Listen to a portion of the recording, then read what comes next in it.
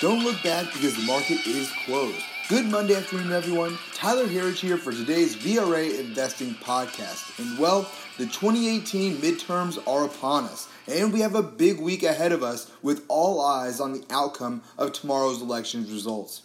If you've been tuning here with us, you know our views. Regardless of the outcome of tomorrow's election, we look for both the U.S. economy and the U.S. stock market to continue its move higher into the end of 2018 and beginning of 2019.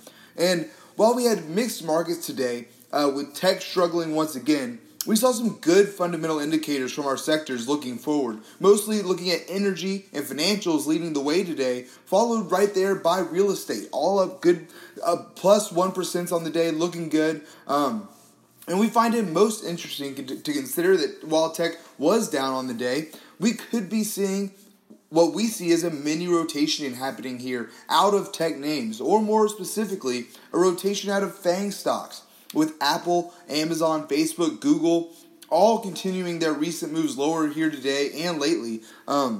So what we could be seeing even more of is a rotation out of these FANG names, which are so heavily weighted in the tech sector, in the NASDAQ, which we saw lower today.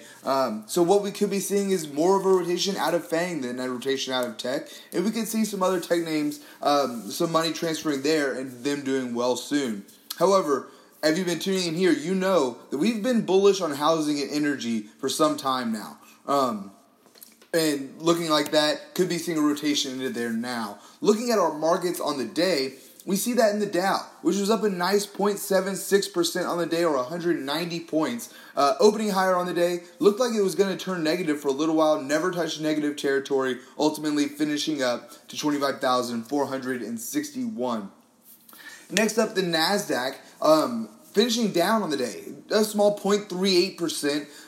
However, closing right about where it opened on the day, it did dip lower. So it did end up closing up about 70 points from its lows on the day, to right about where it started, to close at 7,328. The S&P 500 did get negative for a little while this morning, however turning back positive, and significantly so in the afternoon, up 0.56% on the day, or 15.25 points to 2,738. And last up, the Russell 2000, finishing roughly flat on the day, opened positive, closed down a small 0.03% on the day, or 0.4 points to 1,547. Now, looking through our internals on the day, I want to go through some of these one by one really fast because the NASDAQ did skew it a little bit, especially on the advanced decline line, where we saw big wins today on the New York Stock Exchange with 2,287 advances to 1,268 declines. However, the NASDAQ finishing just barely negative there, with 1,460 advances to 1,651 declines on the day.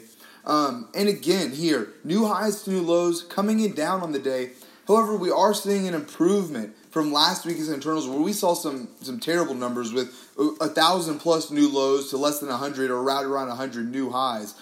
So that number has been going away, especially over the last 3 trading sessions. Over the last 3 sessions, we saw 4-1 negative last Thursday, 3-1 negative on Friday, and today better than 2-1 negative. We saw 117 new highs to 210 new lows, so not quite 2-1 negative on the day. We want to continue to see this movement and hopefully get into positive territory here. That would be a great indicator that we're headed for another move higher. Again, the key theme for us right now is the midterms. Until we get past that, which is tomorrow, we could see a little bit more volatility, even immediately after. However, regardless of what happens, we see it as the pullbacks must continue to be bought. Right now, we're witnessing a global reset in rotation, and that's a very good thing. We want to see that in a multi-year bull market, and we see that as another multi-year bull market directly ahead for both the U.S. and globally. Right now, the VRA system sits at 8 out of 12 screens bullish, up big from this time last week where we were at 6 out of 12.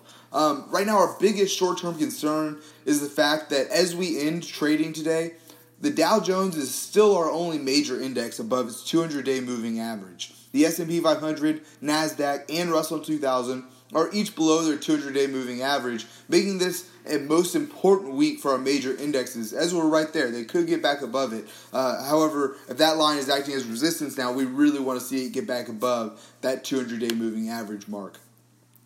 As we see it, the analytics continue to say that we must be in this market. If you look at the analytics again, from midterm election year probabilities to seasonality trends, we're right here, about to get into the heart of the Christmas season. And again, seasonality trends, 18 out of 18 times after a midterm election, the market has been up. So we believe the bears will continue to be proven wrong once again, and the smart money play has not changed. Continue to buy the dip. Folks, that is all that we have time for here today. Be sure to subscribe to our VRA Investing podcast daily in your inbox. You can do that at VRAinsider.com/podcast. Thanks again. Until tomorrow, we'll report here after the midterm elections, so stay tuned. We'll see you back here tomorrow at the close.